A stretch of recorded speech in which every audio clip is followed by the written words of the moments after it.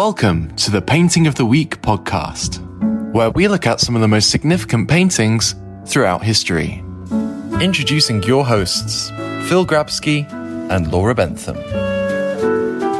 Today, we are talking about a lovely painting, really, by Jacopo Pontormo. It's called The Deposition from the Cross. And we've been asked to look at this painting or talk about this painting by Karen from Australia. So hello and thank you to Karen from Australia. Oh, and I love Australia. I absolutely adore Australia. Yeah, well, that's good news then, Karen. Thank you. Our exhibition on screen series does really well in Australia. I always love, so I go out there sometimes and do like a series of Q&As. Oh. Love it. Well, me Perth, too. Adelaide, me too, Melbourne, Sydney, Brisbane, Hobart, and they have some fantastic galleries. Well, I was lucky enough to go. I know we've gone completely off piece to start with, Phil, but when, you're sort of just before you're 25, you could go for a year and travel and do that. Yeah, did that. Nice. And that is possibly where we need to stop. I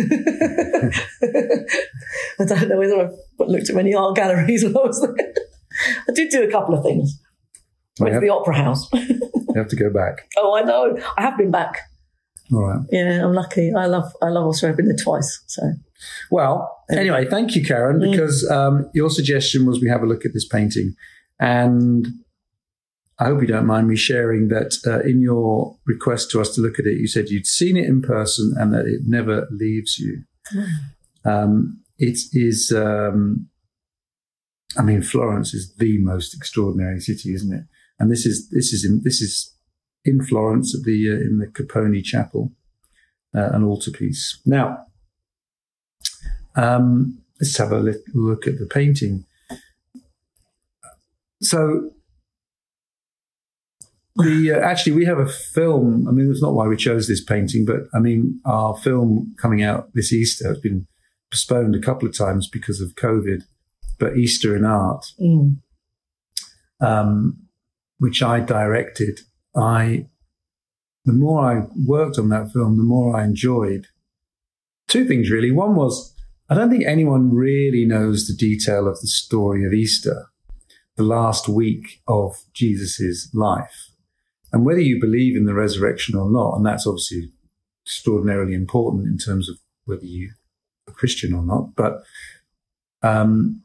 those last few days, historically, we know that a lot of it is historically accurate up until the point of the deposition. The deposition is the point at which the dead individual is removed from the cross. One of the things by going through the four key Gospels and pulling out the essentials of the story is you realize that some things are talked about and are, when they're painted by artists in subsequent centuries, they are pulling the text from the Bible. There's other things that aren't actually even mentioned in the Bible. So, for example, Pietà, that moment, one of the most extraordinary sculptures ever, which is in the Vatican, of the dead Christ on the lap of Mary. That's not in the Bible. That's just something that artists subsequently made up. So in the film then, did you use paintings? So have you used sculptures? Some sculptures, paintings, some drawings. Our tagline, which I think is completely genuine, is it's the greatest story ever told. Because I think you can make an argument that it's the most significant story ever written. Again, irrespective of your belief in the reality of it, particularly the resurrection. But so many people have believed it. It's been such a remarkably powerful. The last 2,000 years of human history. You could make an argument. It'd be an interesting conversation to have. I'm sure there's counter arguments, but that it's that story has been the most significant of any. You must have had absolutely hundreds of paintings and sculptures then to choose from. It is also, this is our tagline, the greatest story ever written, the greatest story ever painted. Because the more I looked, the more I realised that just about every artist, maybe until now, or until relatively recently, every artist has dealt with it. Yeah. And that's amazing. You'd be hard pressed to find an artist in history that hasn't in some way painted that last week of Jesus' life. It is actually utterly remarkable. Now, why? Well, two reasons. One, that's what's being commissioned. Yeah. The church, these religious authorities were the primary commissioning body of an awful lot of painters at an awful lot of times in these 2,000 years. Secondly, and I think this is very important, compared to a portrait of somebody's wife or a noble, or even compared to, which comes relatively late, the introduction of landscape painting, but even compared to a landscape. But can you think how exciting it is? So you look at a painting like this. This is such a thrill for an artist. Mm. So, this would have been a commissioned work. An artist is not going to do a deposition like this and at this scale on the off chance. No. So this chapel has said, we need an altarpiece. Mm-hmm.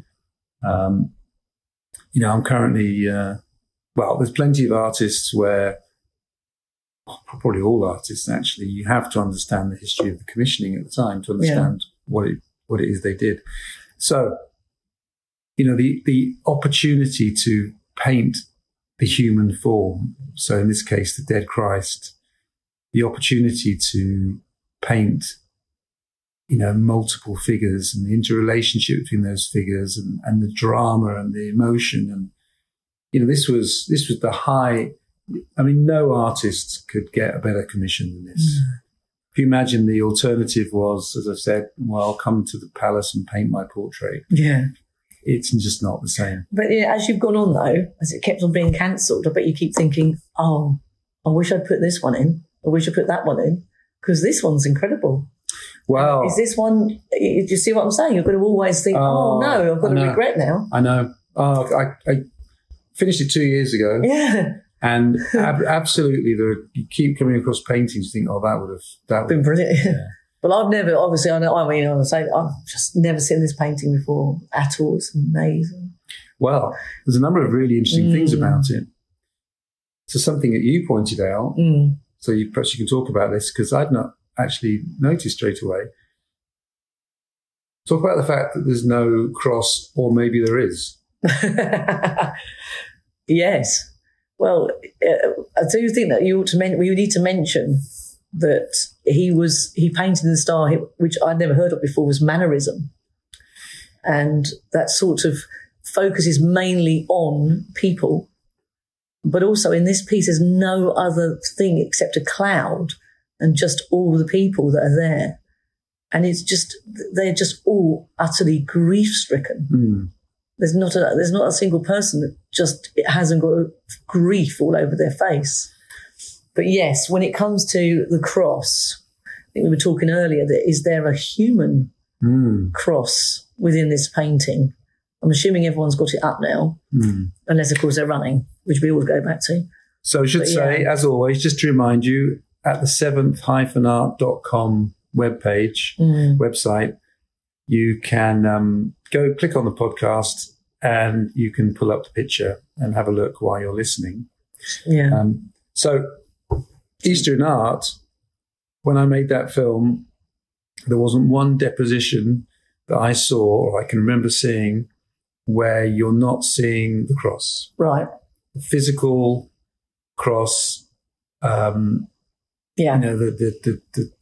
upright wood and the crossbeam wood, and Christ being removed from the cross.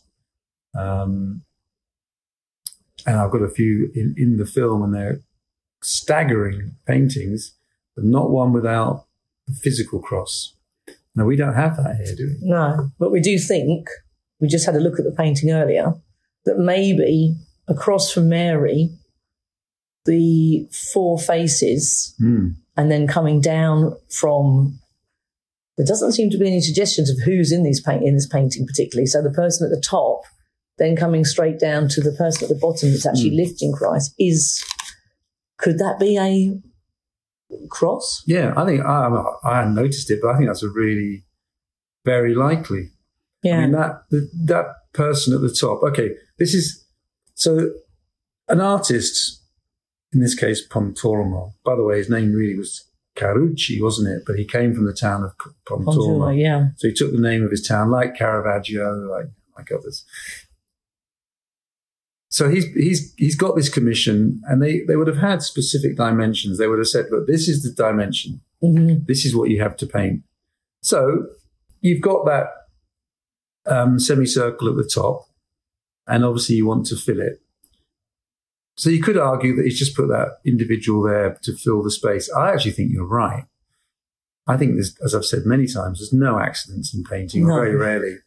So I think the fact that character is bang in the middle, upright, means that consciously or subconsciously, for those sitting in the aisle, sitting in the pews, and you've always got to remember, the artist knows, particularly in this case, when it's a commission for a church, he knows who the audience are going to be and how they're going to be sitting. They're going to be looking up at the painting. It's going to be in the church itself. So I think that absolutely. Now, so subconsciously or not, they'd have been looking for a cross, and consciously or subconsciously, they're seeing a cross. Yeah. Now, does it go a stage beyond that? I think that's what's interesting, which is he making a point? Is he saying that in some way he's just trying to highlight that Christ is dying for our sins, that in some way we as humans are the cross on which he has been killed? Okay. Don't know. Oh yeah. Okay. And that, I mean, and you know, if you look at the individuals, you think you can tell who's a man and who's a woman, but actually it's a little bit vaguer than that in some cases. So again, it's kind of a broad sense of us humans. But you're saying it's like a focal point, and this whole painting is kind of muddled, and there's a lot going on. Almost, you're sort of looking in a circular on this one. I mean, I don't really see a focal point. Maybe Mary's face, which is then slightly odd because it's off from where it would normally be.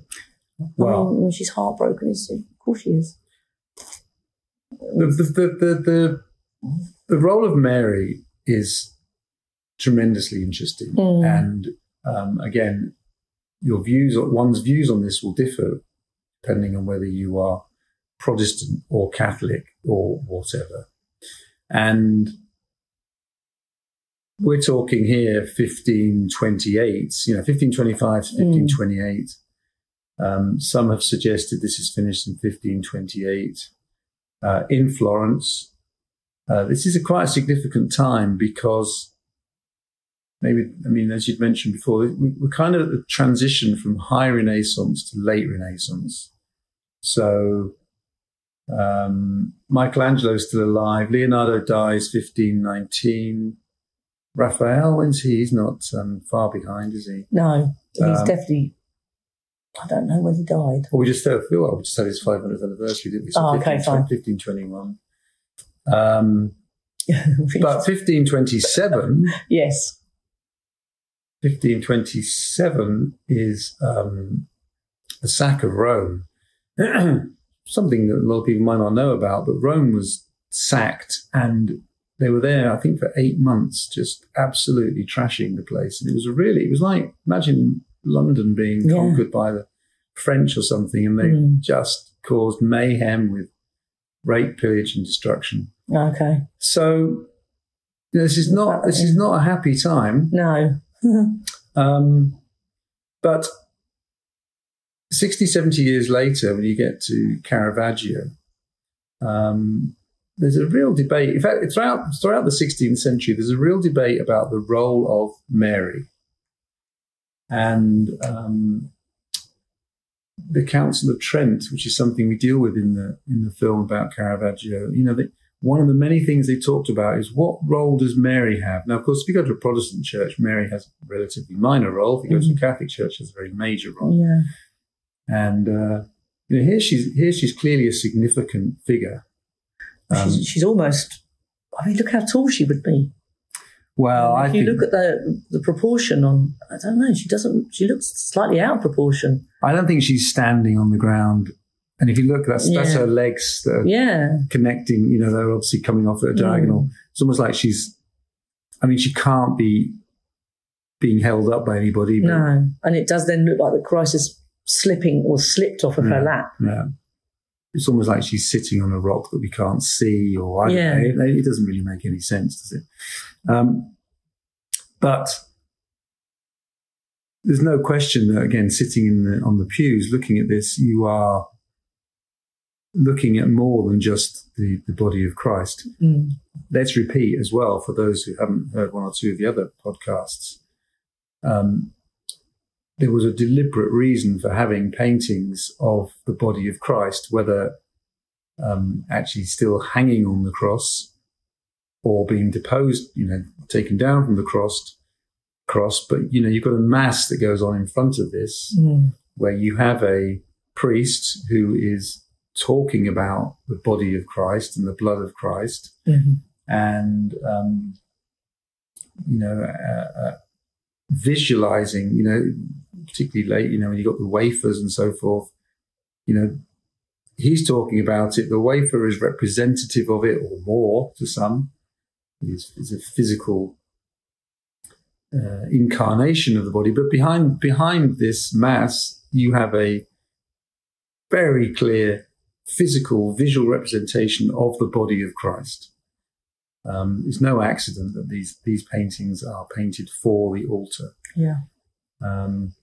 So you'd think that there would be more focus on it, but I think here it's quite clear that there's a duality of and maybe that also comes down to the artist himself, and that the artist wants to have the opportunity to express the trauma and the despair. But it's just such a light touch. Yeah. Not like Renaissance pictures at all, paintings.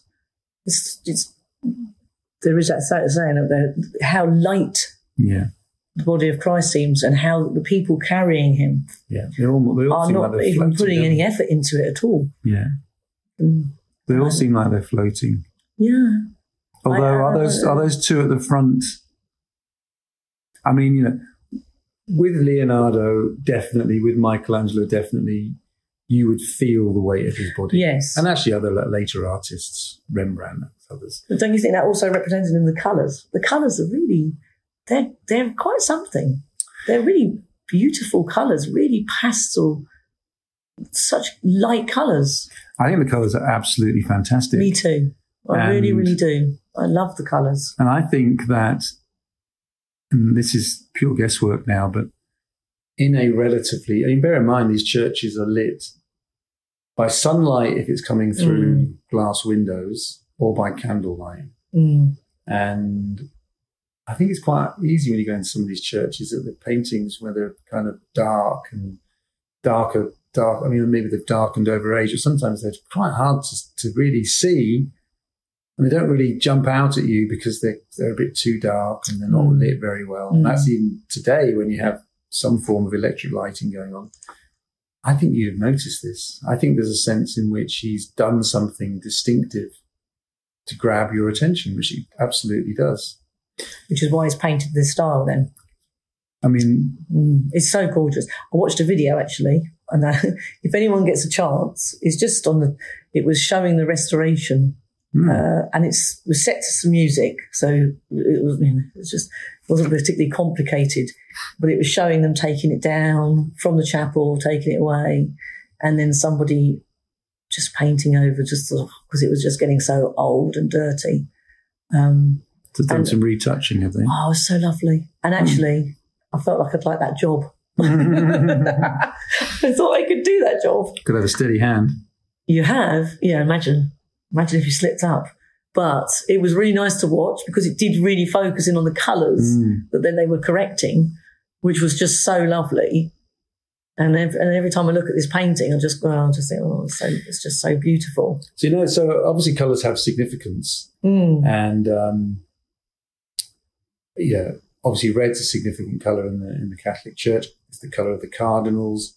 Whether that's relevant here, I don't know. But blue, as mentioned before, so some of the very, very earliest depictions of Mary, she's not in blue. And then, okay, this is the story that I know, and I'd be very happy for someone to let tell me. Well, I'm sure everyone will. There's no truth in that, but colours are often. We've talked before about why purple became such an important colour. Yeah, because the pigment is made from crushed sea snails, which is not, as I've said, who on earth discovered it? But anyway, they found this pigment, and at the time of Julius Caesar, it was a very, very expensive colour.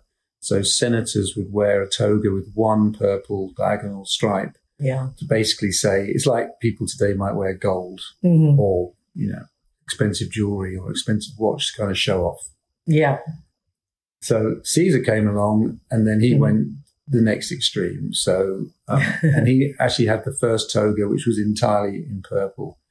So again, it would be like somebody not wearing one gold ring, but wearing every finger, every thumb, every orifice, just gold everywhere. Really, really, really flash. Yeah. He becomes the first, not the first,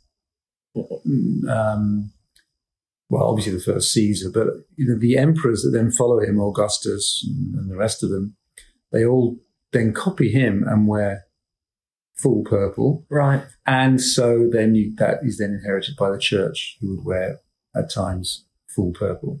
Now, blue.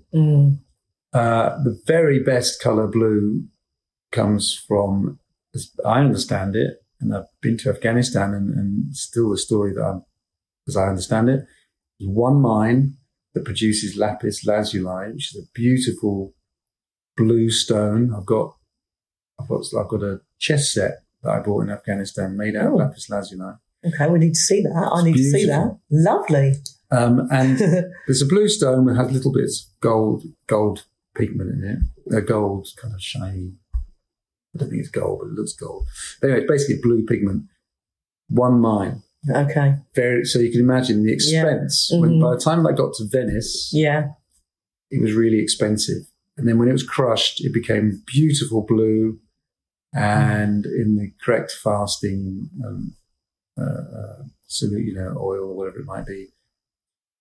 Because it was so expensive, it was reserved for a really important character, and that became Mary. I see. Okay. Now, of course, by this time, 16th century, and to be honest, that blue doesn't look like it's lapis lazuli. It's blue that's been using another pigment, but it is just the tradition that Mary would be in blue. Oh, and remains so to this day, to the best of my knowledge. Yeah. So, I mean, if you go into a church and you see Mary in orange or green or yellow, you would be surprised. So we don't even think about it, but actually, when you do stop to consider, oh yeah, Mary, she's always in blue. Yeah.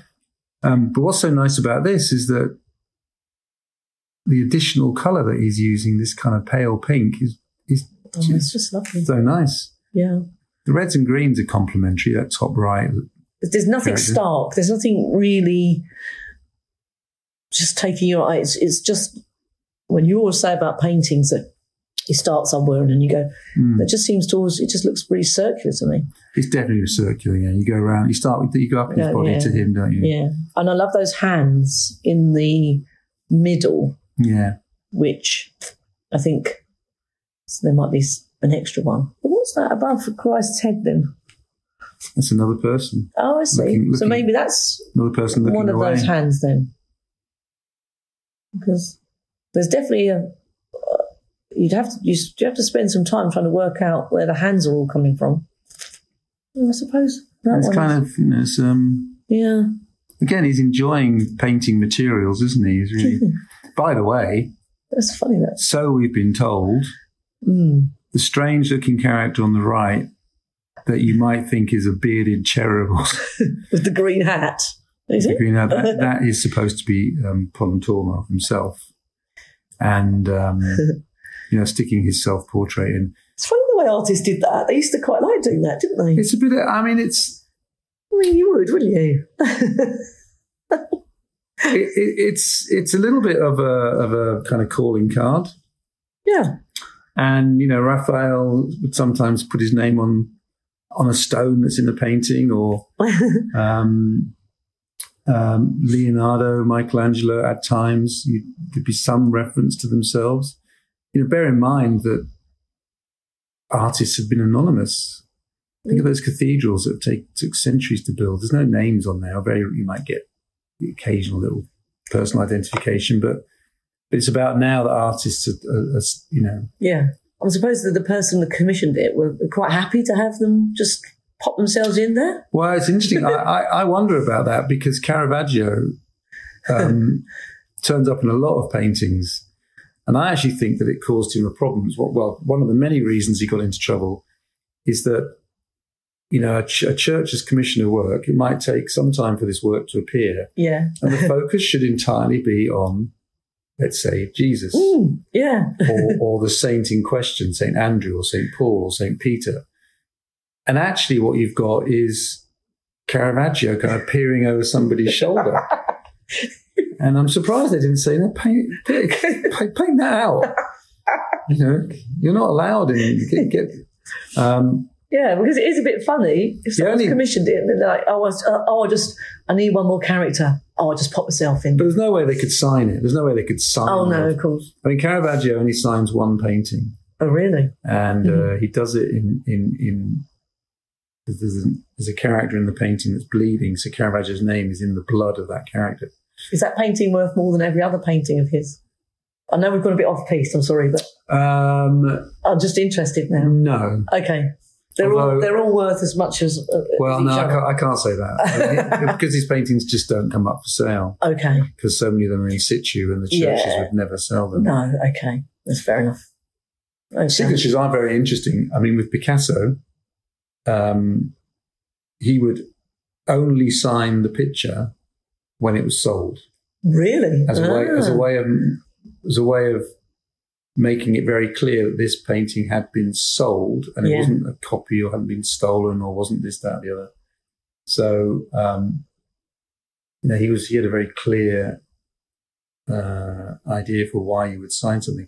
Sometimes I'm amazed by signatures. Some really, really beautifully crafted paintings. I mean, it must have taken forever. And then they put this lumpy signature at the bottom. Yeah. Which looks like it's been done by a 4-year-old. And you think, why? It's really odd. You must spend a bit of time on your signature, to be fair. Anyway, so... Yeah, but he's popped himself. We are led to believe that is Pontormo. And do you think the cloud deserves a mention on this painting? Because it is suddenly quite funny, isn't it, that all those people are there in that circular... Well, it's quite a flat painting, isn't it? I mean, and then this is okay. Well, it's not a great deal of depth. I think, to be honest, if you didn't have that cloud, take that cloud away, the whole thing just gets so busy and crushed, and you think the whole thing is like there's no depth to it at all. No, and he didn't think, I'll pop another person in there. It would have. That would have just been. Yeah. No, I think that's. He had to do something there, and it's so interesting. It just gives a sense of sky and. Maybe it's an allusion to heaven above and, where Jesus is headed. I don't know. But, and he saved himself also, saved himself having to do background landscape or cityscape. Exactly. And then there's fabric at the bottom, which that person who's carrying Christ, there is no way he could be carrying like that. With his feet like that, really. No, it does look odd. To me, it doesn't look like he's landed on the guy's shoulder. No. So you could interpret it as he's just slipped off Mary's lap and he's just arriving on the guy's shoulder. Yeah. Or that he's just not terribly good or terribly bothered about painting it in the way that Leonardo would or Michelangelo would, which is you would feel every strain of every tendon, every ligament. Leonardo would have studied how that hand would have looked on the chest of Christ, and then there's no blood coming out of that scar. No. You can just about see the mark of the nail on his hand, but there's no blood or anything. It's lovely. It's almost like flat, actually. Definitely flat. Yeah, it's lovely. It's so lovely. I'd love to know if Karen, later on, maybe once this goes out, she can let us know why the paintings stay with her so long. Because she must have seen a lot, I'm sure. It is lovely, and I'm so pleased I saw it this week.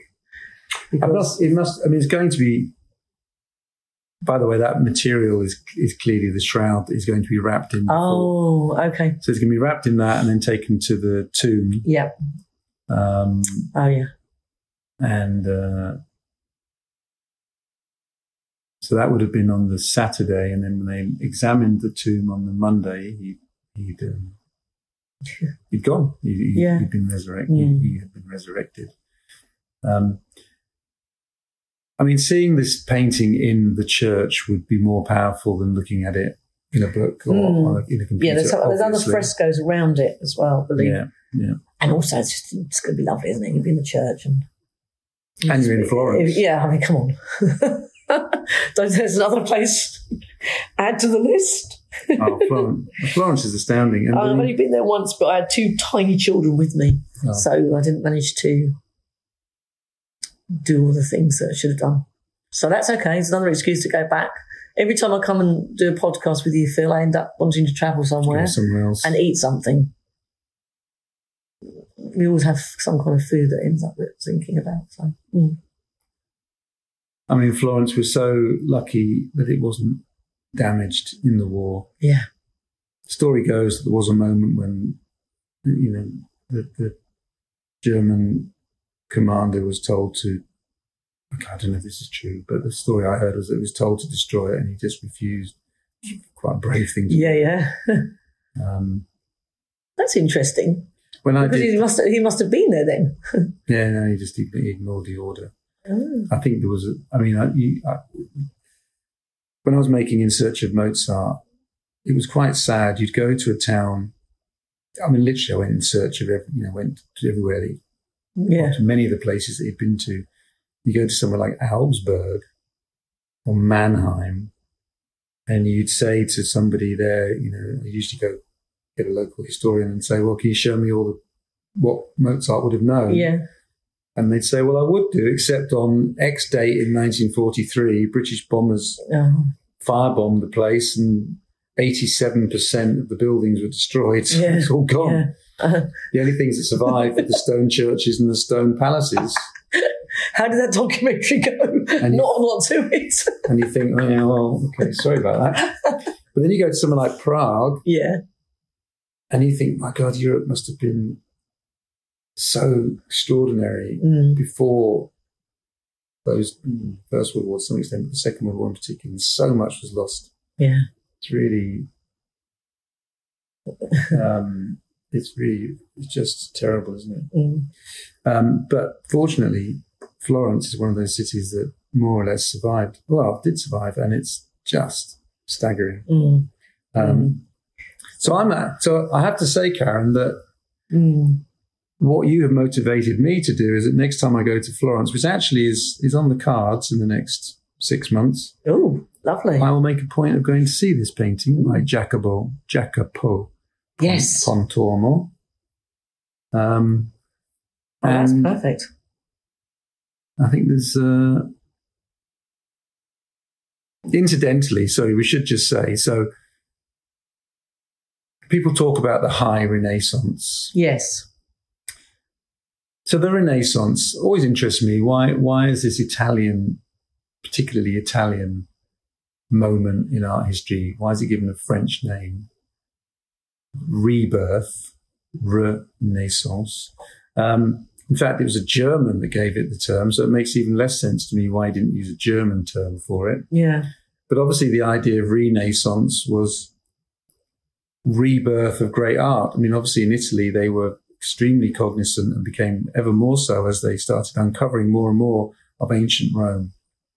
And they were staggered, absolutely staggered by what they found. Yeah, I can imagine. The sculptures were, they like, who on earth was it? Imagine if we were to find stuff from 1600 years ago. Just you're freaking out. Of that quality. And, you know, Raphael went down into Nero's Golden House and saw paintings on the wall, which he was so impressed by that he basically copied them for the Vatican walls. Yeah. I mean, the High Renaissance, which is a term that you'll come across, is when the Renaissance was, as it suggests, at its peak. And that means, 1500 to 1520, Leonardo, Raphael, Michelangelo, busy working away. But as it ends, as we mentioned a bit earlier in the podcast, about 1525, 1526, some say with the sack of Rome, 1527, you then get into the late Renaissance. Now, the late Renaissance, of which this Pontormo is a part, as you've pointed out, there's a change in the art. It's not as great to some people, but it's now making its way to Caravaggio's, he's around the 1600s, but we're now heading towards something quite different, which is the Baroque. Yeah.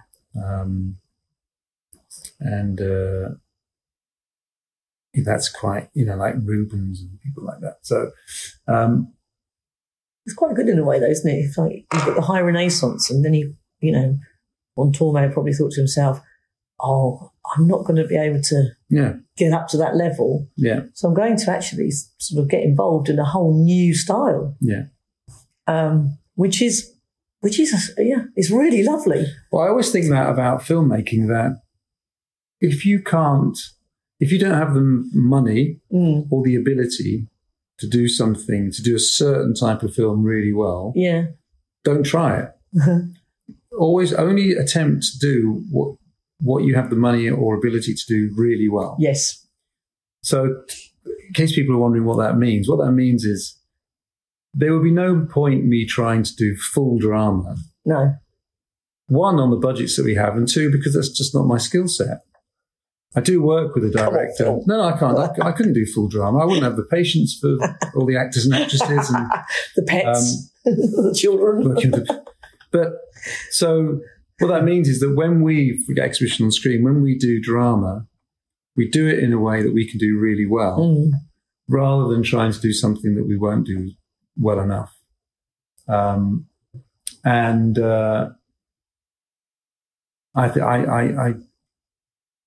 It's very hard to try and emulate Raphael, Michelangelo, Leonardo. They are not only amongst the greatest painters of all time, but the most creative individuals, most skilled artists in history. Yeah. That's a tough thing to follow. So what you're saying is then, if you can't beat them, don't join them. Don't join them. Exactly. So that's our new phrase.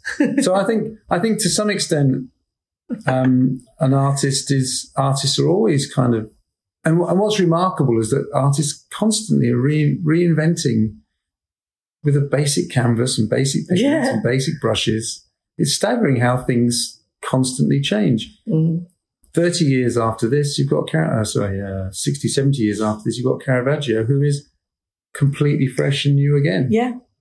And I mean, absolutely one of the greatest artists. And then, so go forwards another few hundred years and you're getting completely different artists.